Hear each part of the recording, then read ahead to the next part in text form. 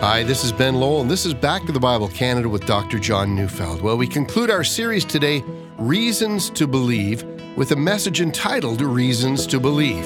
So let's turn in our Bibles to John chapter 5, verses 30 to 47, as we join Dr. Neufeld now.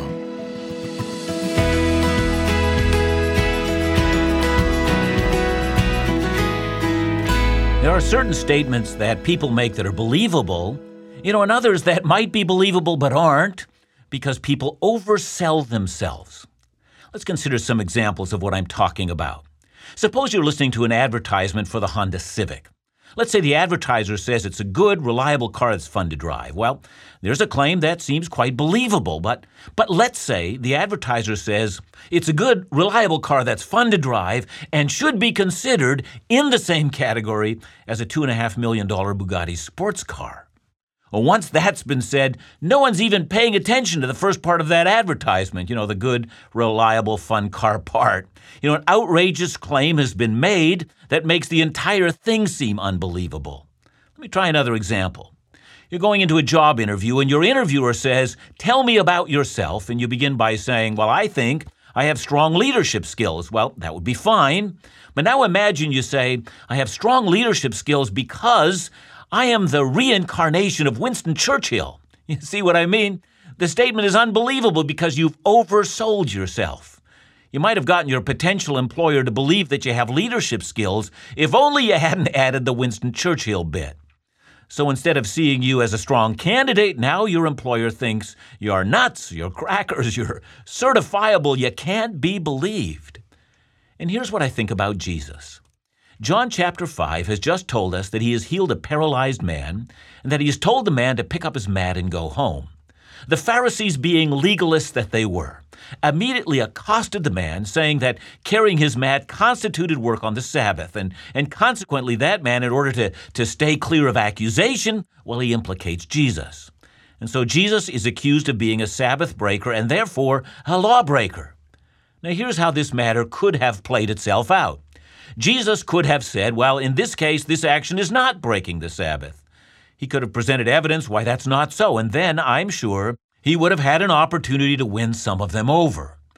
But he doesn't do that, does he? Instead, he says, "My Father governs his universe, and I, like my Father, am also governing the universe." And in that, he makes himself equal with God. And there we have it. The incident went from being an argument about how to properly apply Sabbath laws to an argument about God and how it is that there's an infinite distance between God and man. You see, by having said what he did, he was in danger of not being believed at all about anything. See, was Jesus overselling himself? That's our question today. I remember some years ago having a conversation with a Jewish guide that went something like this.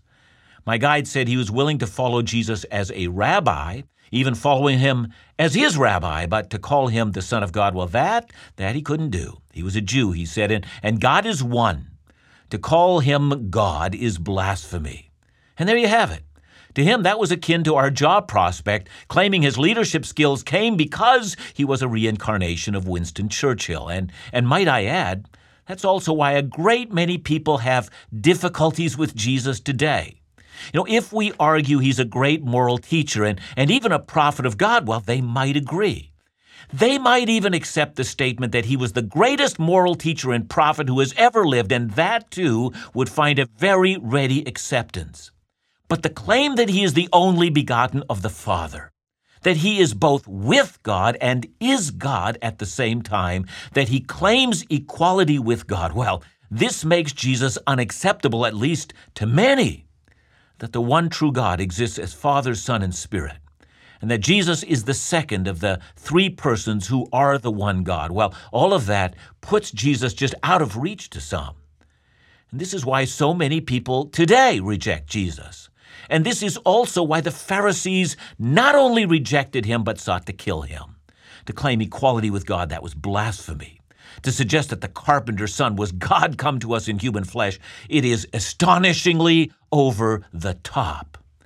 And the end of John chapter 5 sees Jesus at irreconcilable differences with the Pharisees. See, what happens here will lead to his death.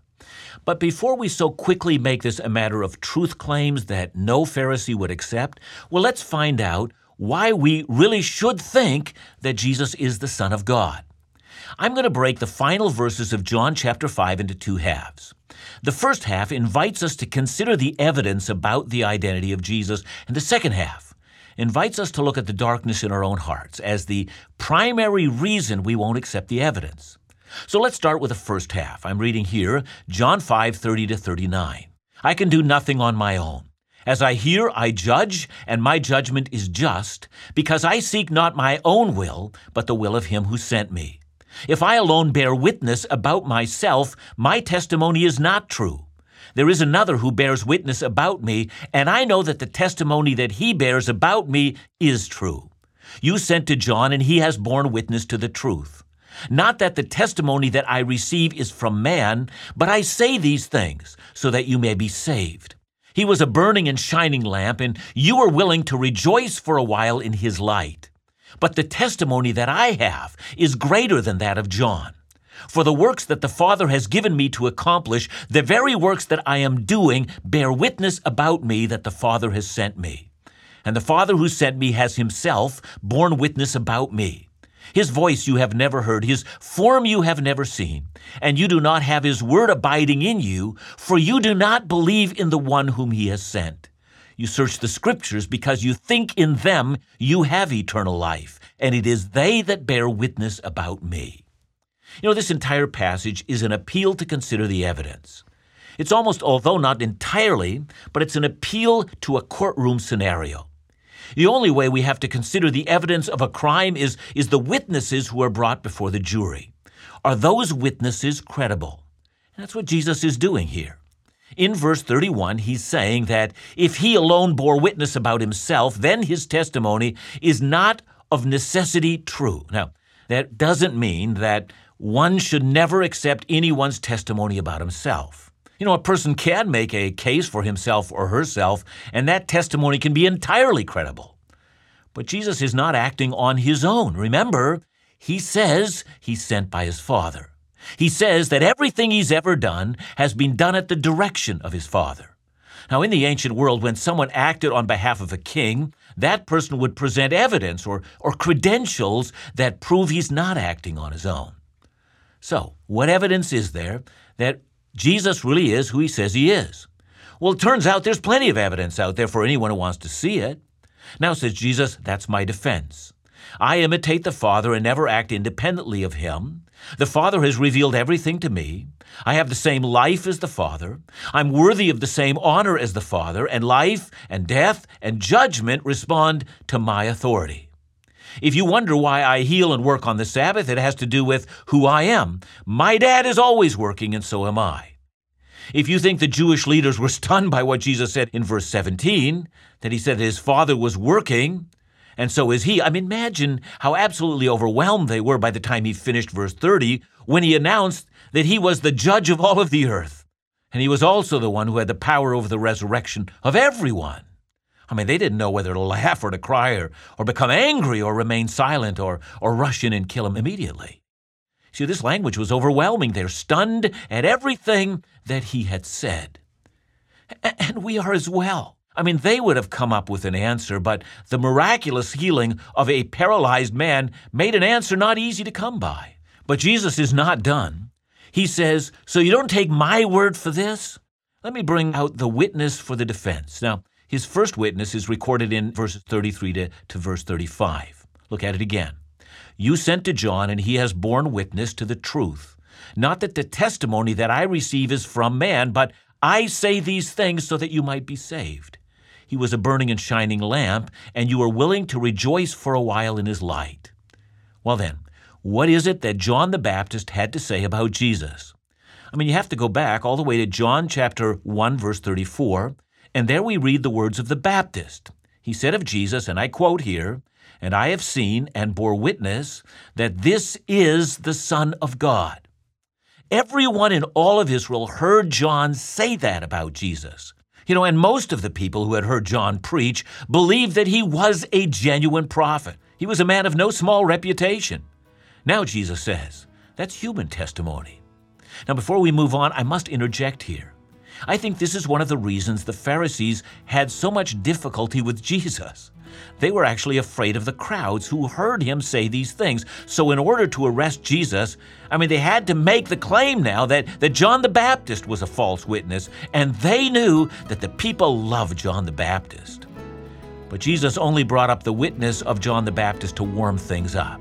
And now he says, I've got even more witnesses, even better witnesses.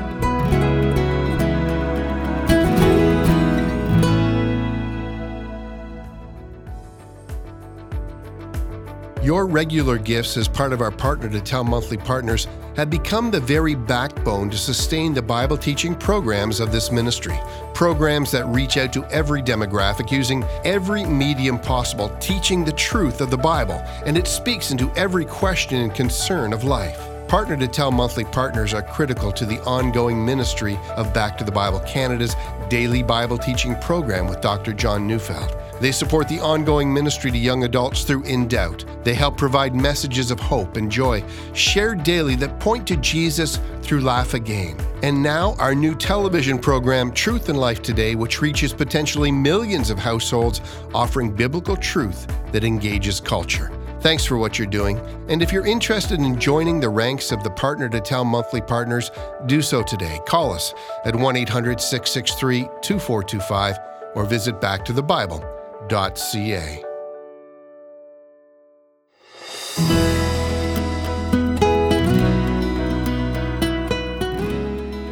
We've been talking about why it is that the evidence that Jesus really is the Son of God is, it's overwhelming.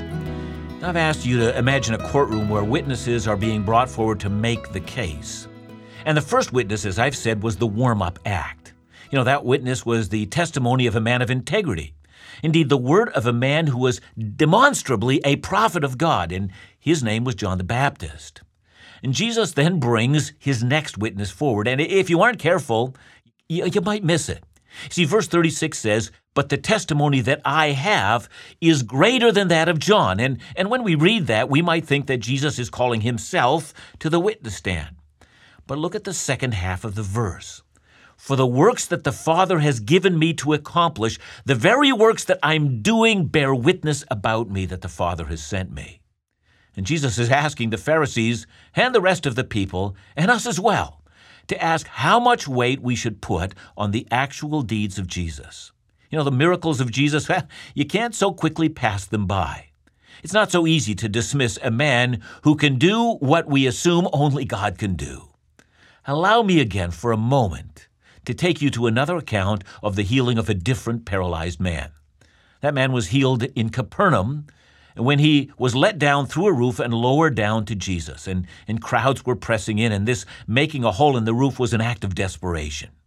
And so there, lying in front of Jesus, was a man who could not rise from a mat, paralyzed. Maybe he had a broken neck. Damaged nerves can't be repaired. Atrophied muscles, a ruined human body. And Jesus says to him, "Your sins are forgiven." They're stunned. He's acting like God. So Jesus says, which is easier, to say, "Rise and walk," or that your sins are forgiven? And by the way, it's not an easy question to answer, is it? And then Jesus says, "Well, then watch this. Rise and walk." He commands the damaged nerves and the atrophied muscles and the ruined body.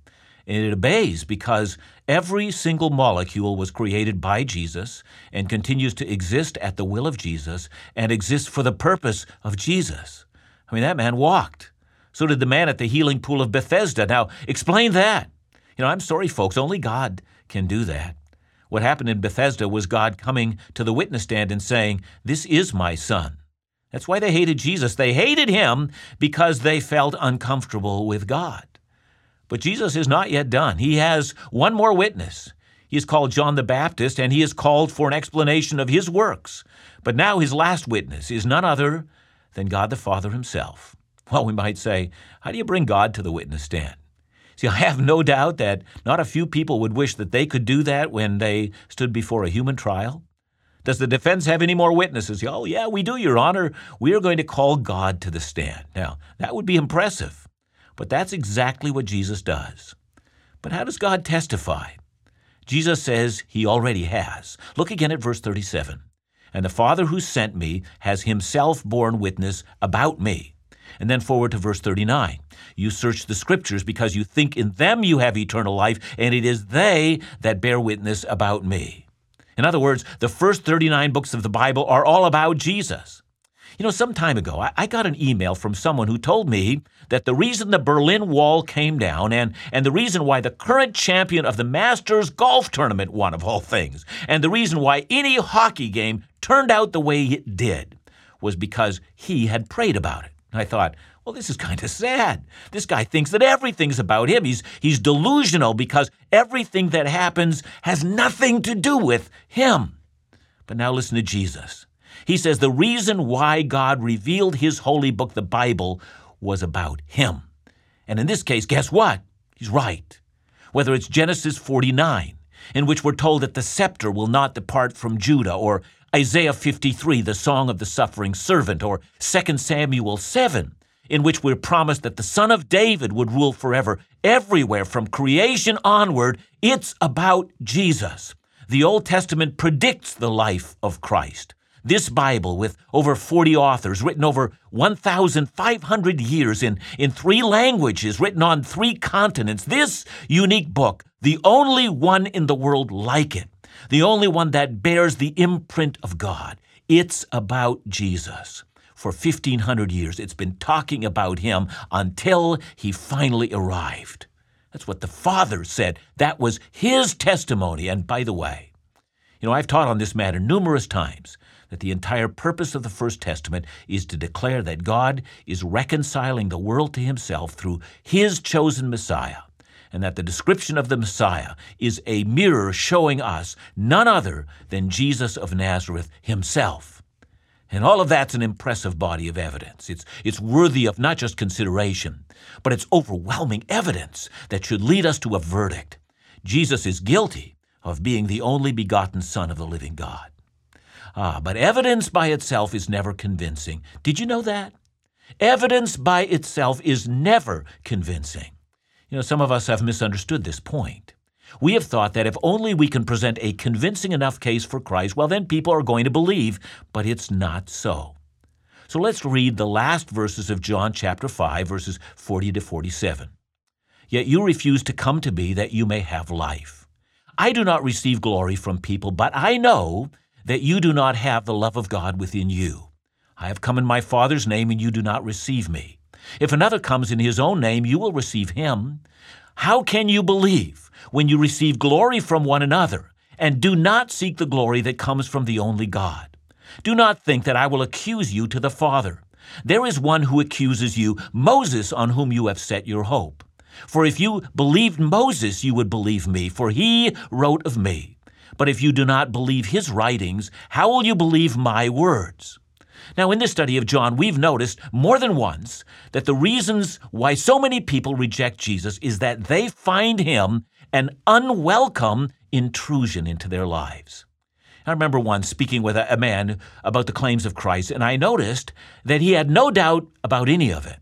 But I couldn't understand why he would not then follow Jesus. Well, I later discovered that this man was a real ladies' man, as we used to say. Women found him hot. And he knew it, and he played the field with a confidence and an ease. It really was a thing to behold. Jesus was unwelcome to him.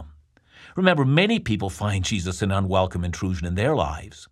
And according to this passage, Jesus gives us reasons why men and women reject him.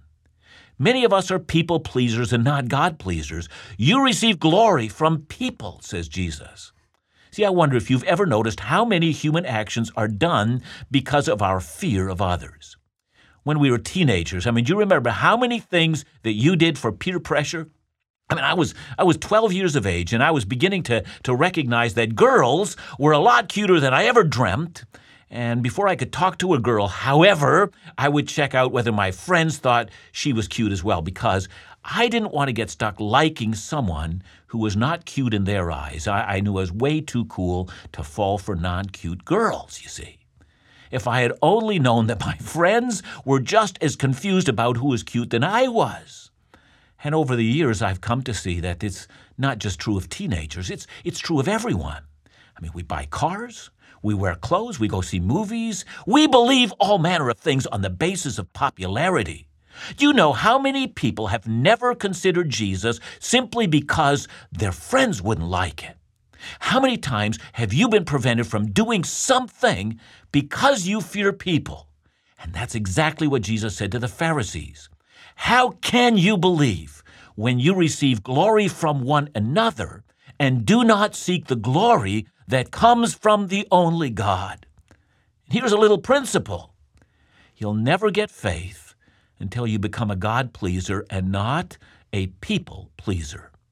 The fear of man, says the Bible, is a snare. A lot of people did not go over to Jesus in his day because big religious people who seemed to know everything intimidated them. That's happening today. And that's why Jesus said the Pharisees never listened to Moses. And they would have said, of course we listen to Moses, but they were in fact only listening to one another.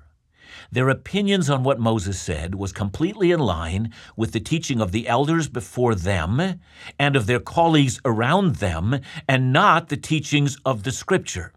They never believed him because everyone else said that he was an unacceptable option, and so they discounted them. No one believes unless he or she is more concerned with pleasing God than pleasing man. All of us must come to terms with this and say, "Oh Lord, may my life please you, even if it pleases no one else."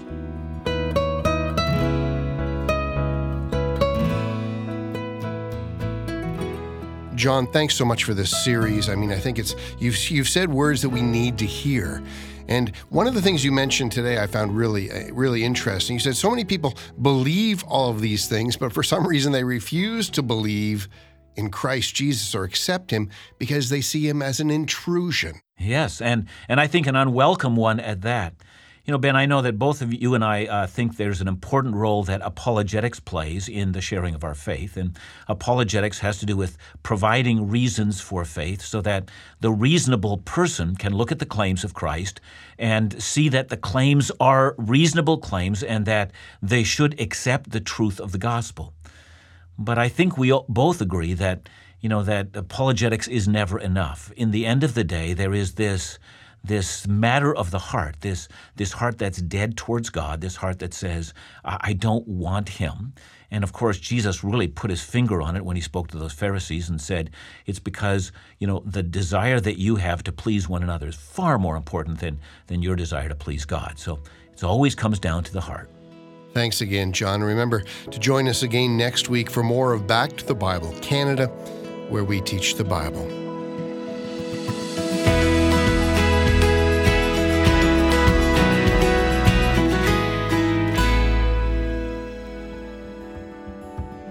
So grateful to hear feedback from listeners as we celebrate 60 years of ministry.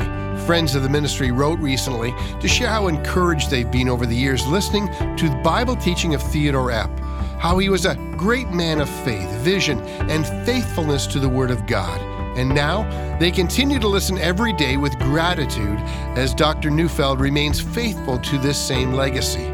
The Word of God does not change, and we continue to celebrate its truth and the good news shared for all mankind. Thank you for allowing us the privilege to continue a 60-year legacy of Bible teaching made possible through the prayers and gifts of friends like you right across Canada for 6 decades. Please continue with your gracious support as the truth of God's Word is broadcast across our nation. Call us at 1-800-663-2425 or visit backtothebible.ca today.